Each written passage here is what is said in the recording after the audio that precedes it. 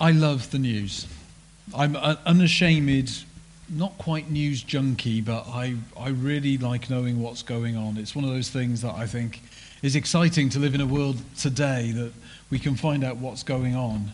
And, well, I'm thinking of a story basically that happened last October, so I'm not sure how many of you will remember it. Maybe if I put the picture up, you might just get a little sneaking idea. This was Girl with a Balloon, done by Banksy, a piece of work that we could all afford. I mean, it only went for £1.4 million. You know, I'll buy two. And, Banksy is a really interesting artist. He's done work from Bethlehem to Cheltenham. He's done work from the south coast to the West Bank. He's gone all over the world and sprayed his art. He's even gone down to Port Talbot. You know, if you've ever been to that particular bit of Port Talbot, that really is going to a very different kind of place. But the thing is that just like that piece in Port Talbot, actually, all of his work has got some kind of message to it. It's got meaning. He's a political activist. He's a blogger, a vlogger. Well, he's a blogger. He's not a vlogger because the weird thing about him is even though he's done all these things in public, nobody really knows who he is. We know he comes from Bristol. That much we're pretty certain of. And, well, he likes to shock, I think, is the idea. He really likes his artwork to provoke some kind of reaction. And just as the hammer fell last October for, as I've said, £1.4 million to a telephone bidder, a shredder that had been hidden in the frame of the picture started to operate. And it kind of fell down through. And, well, a very expensive piece of work was systematically destroyed by the artist, because he doesn't like his work being sold, really. Can you imagine what that would have felt like? You know, you've just bought something for that kind of money. Can you imagine the person on the end of the phone? Hi, I know what you've just bought, but there's a slight problem. Oh, really? What is it? Are there extra fees? No. Don't turn on your TV. It's just been shredded. I mean, it's just crazy. Girl with a Balloon became Love in the Bin. That's what Banksy called it. And Banksy was probably there. They think it was remote controlled. And as that hammer came down, that's how the timing could be so perfect. He pressed the button and zzz. Goodness me. But do you know what?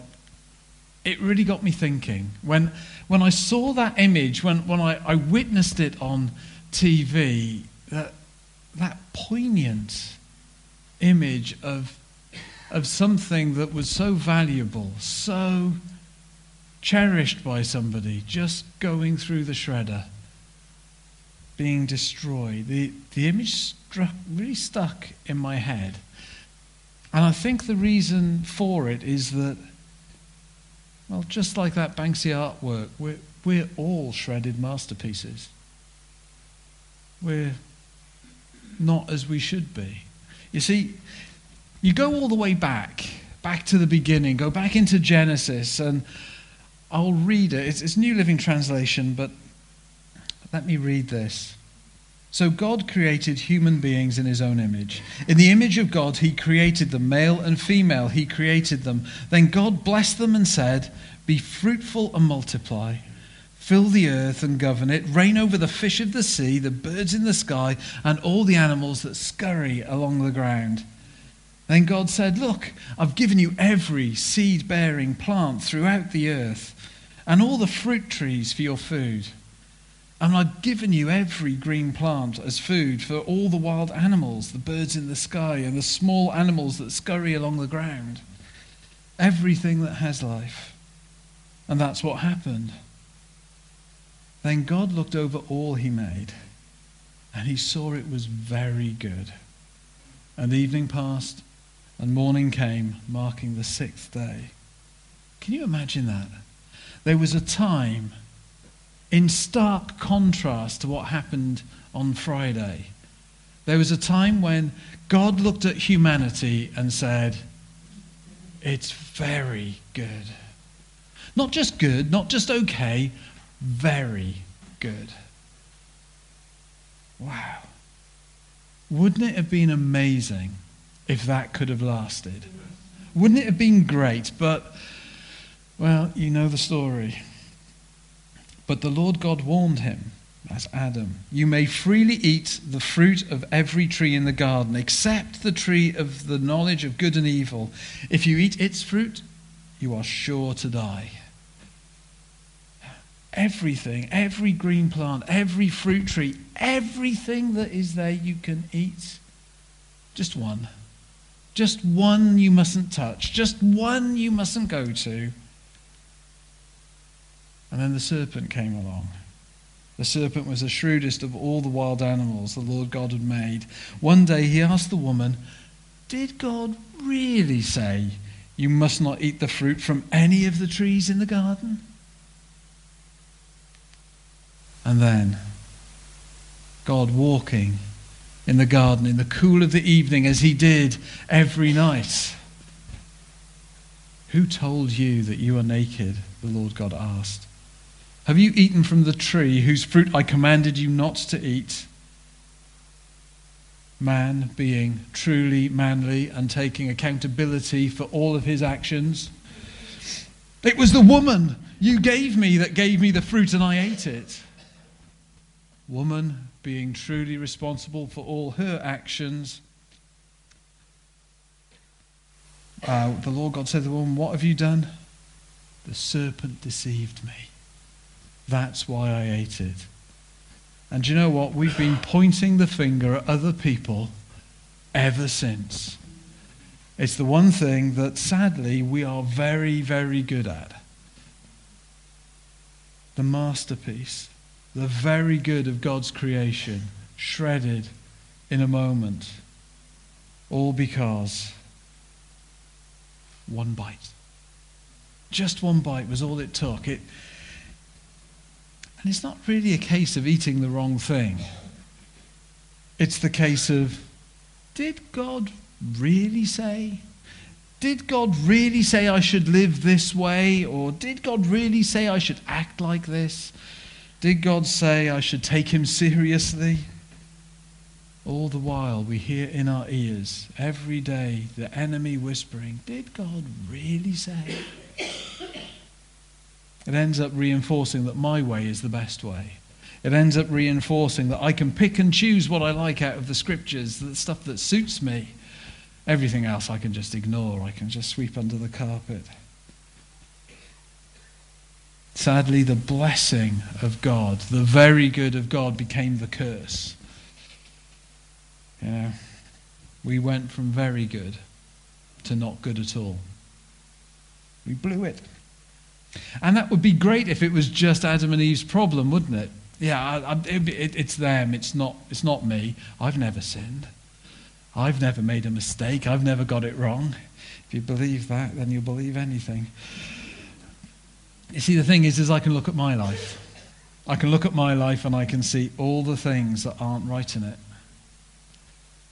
So I might scurry around and put a few of them right, and then other things seem to pop up. You see, sin corrupts and taints, and it taints the heart. So sad. See, God said a load of things. And this is now not working. There we go, we'll do without it. God said a whole load of things. You see them in the Ten Commandments.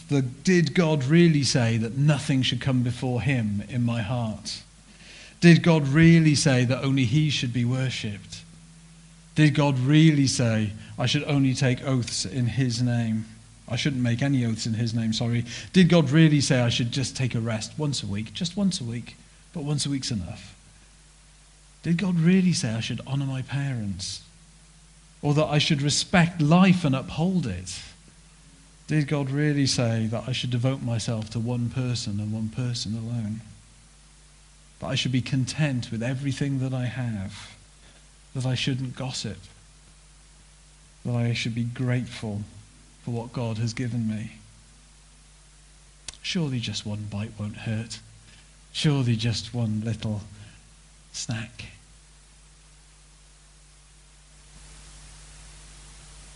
Jesus speaks. He speaks into that situation. He speaks into that thought process. You have heard that our ancestors were told you must not murder. If you commit murder, you're subject to judgment. I think we're all in agreement with that. That sounds reasonable and rational, doesn't it? But I say, if you're even angry with someone, you're subject to judgment. I've never killed anybody, but I've been angry. If you call someone an idiot, you're in danger of being brought before the court. And if you curse someone, you're in danger of the fires of hell. Makes you think differently about the way you drive your car, doesn't it, when somebody cuts you up? Idiot! Oh, bother. That's not good. See, Jesus turned things on its head. The least offense becomes as big as the greatest.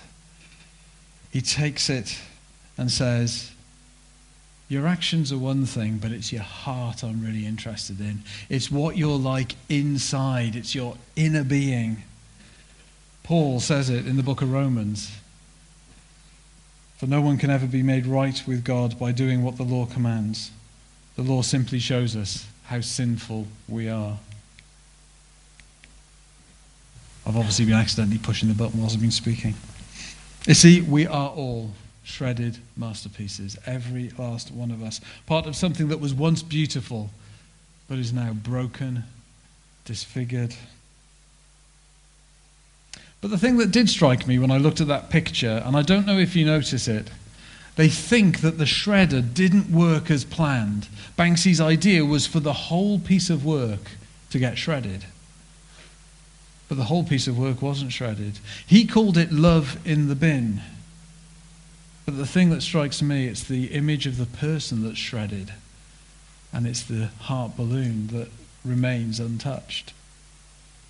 It's the image of love that is undamaged. It's more like love saved from the bin than love in the bin to me. And you've seen it up on the screen earlier.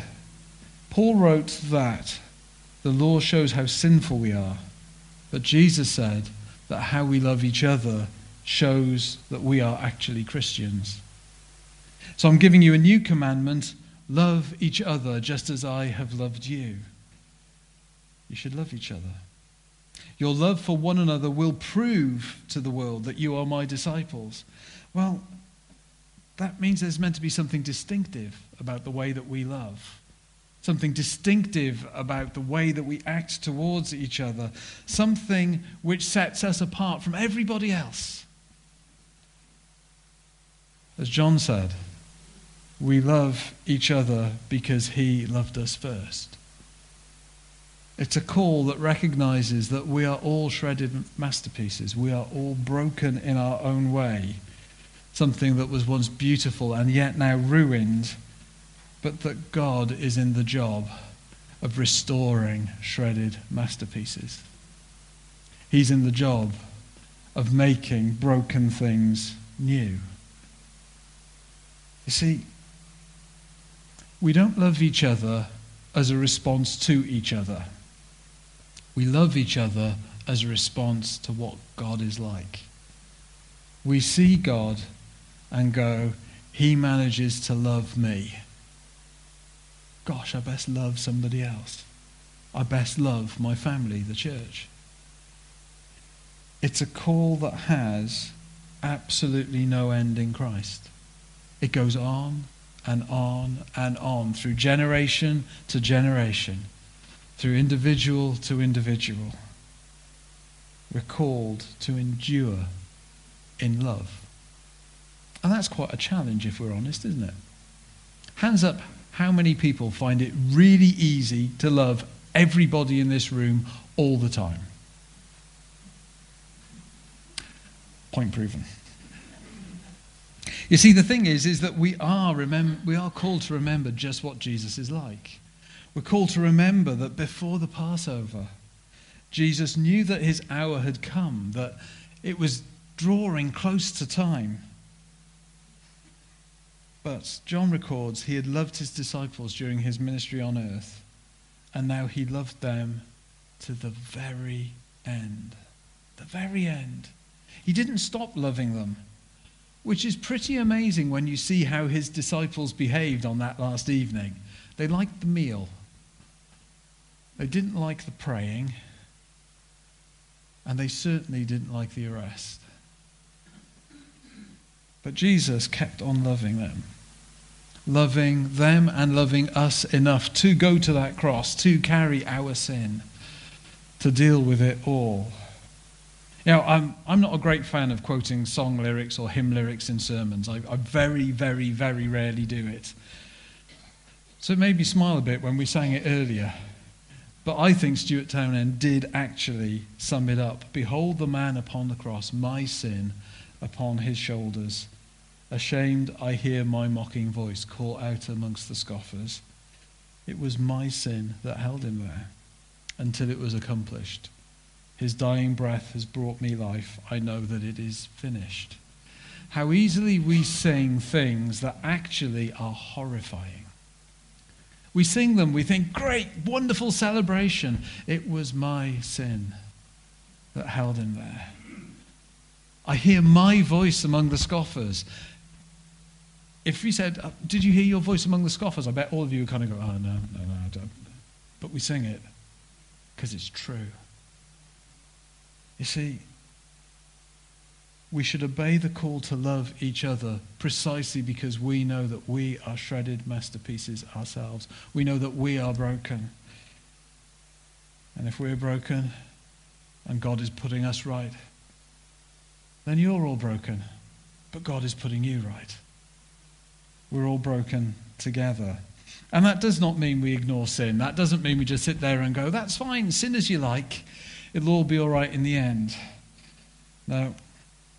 Jesus said this, I've been given all authority in heaven and on earth. Therefore go and make disciples of all nations, baptizing them in the name of the Father and of the Son and the Holy Spirit.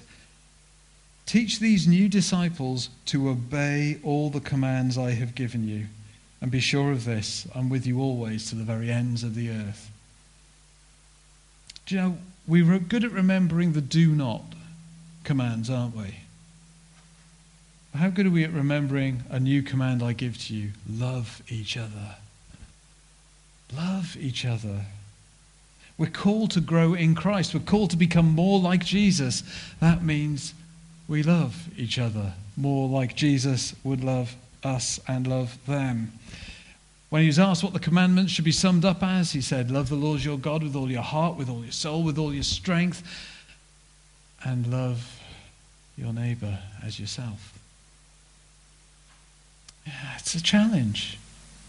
It's a huge challenge. It's a challenge when we think of the events of the last week. It's a challenge when we think of the events of Brexit. It's a challenge with everything. Because we're all broken, messed up, shredded masterpieces. We just have one slight advantage. We're meant to realize it and go, that's okay. God will do something for us, do something in us. It's not about setting ourselves up as being better, but it's about setting ourselves up so that we know what love looks like and we practice it. 1 Corinthians 12:31 through to 14 verse 1. It's all about love. Some excerpts up there. Let me read this. But now let me show you a way of life that is best of all. If I could speak all the languages of earth and of angels but didn't love others, I would only be a noisy gong or a clanging cymbal. If I had the gift of prophecy and if I understood all of God's secret plans and possessed all knowledge, and if I had such faith that I could move mountains but didn't love others, I'd be nothing. If I gave everything I have to the poor and even sacrificed my body, I could boast about it, but if I didn't love others, I would have gained nothing. Love is patient and kind. Love is not jealous or boastful or proud or rude. It does not demand its own way. It's not irritable, and it keeps no record of being wronged. It does not rejoice about injustice, but rejoices whenever the truth wins out. Love never gives up, never loses faith, is always hopeful, and endures through every circumstance. Prophecy and speaking in unknown languages and special knowledge will become useless, but love will last forever. 3 things will last forever: faith, hope, and love. And the greatest of these is love. Let love be your highest goal. The challenge in that is huge. It doesn't matter how good you are at anything. It doesn't matter whether you can...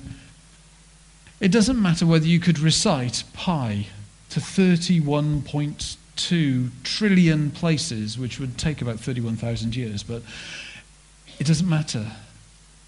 It doesn't matter if you can make the most beautiful art or the most beautiful music or speak the most eloquent words or bake the best cakes or give the best kutches. Doesn't matter if there's not love in it. If love is underpinning it, then it's great. If love is not there, it's pointless. It's a waste of time. You see, we know what love looks like. It's patient. It's kind. It's gracious. It's peaceable. It holds short accounts. It rejoices when justice and truth wins out. It mourns when it doesn't see that happen. You can tell true love by its hope and its faith and its perseverance. You can see this because everything else passes away. Have you ever thought that the way that we love down here is simply preparation for the way that we will love in heaven? Because I could bring a tongue. Fantastic, wonderful, gift of the Holy Spirit, or a prophecy. But if it's not underpinned by love, well then, I don't need those things in heaven. You won't need a tongue because we'll all be worshipping together. You don't need prophetic stuff because you're going to be in the very presence of God. But you will need to love God. So love is going to remain. You see, I would hope that we're all here tonight because we recognize that we're shredded masterpieces, that we haven't got it right. So we need to come to the cross. We need to recognize that the sin in our lives has disfigured us. We need to recognize that it's only Jesus who can save us, that he is the way, the truth, and the life. We need to recognize that none of us have followed Jesus faultlessly. We've all blown it in our various ways. And if we haven't done it today, then we'll have done it yesterday. But I'd be surprised if we haven't done it today. I'd be surprised if we haven't done it since the morning service. To be honest, I would be surprised if we haven't done it whilst we've been in this room. Because it's what we think, and it's where our hearts are. That is the critical thing. And shockingly, this thing that really struck me as I prepared this is that Jesus said that the way that I love will prove to the world that I'm his disciple. So if I love well, I prove that I'm his disciple. So if I don't love, what does that say about Jesus? If I don't love, does that say that Jesus, instead of being all-powerful, is absolutely powerless? Does it say instead of being righteous, he is unjust? Does it say that if he's full of care, that he's actually careless? If I say he's full of love or full of grace, does it say he's loveless or graceless? You see, Jesus gave each of us who put our faith and trust in Christ the responsibility to love like he did, to proclaim through our love that he lives. Because we can't do it by ourselves. We're just not able. There is only one way to heaven, and that is through the cross. The good news is this, though. It is never too late to say, yeah, I'm a shredded masterpiece. It's never too late to say, Jesus, please forgive me. Never too late to say, Jesus, please restore me. Make me new.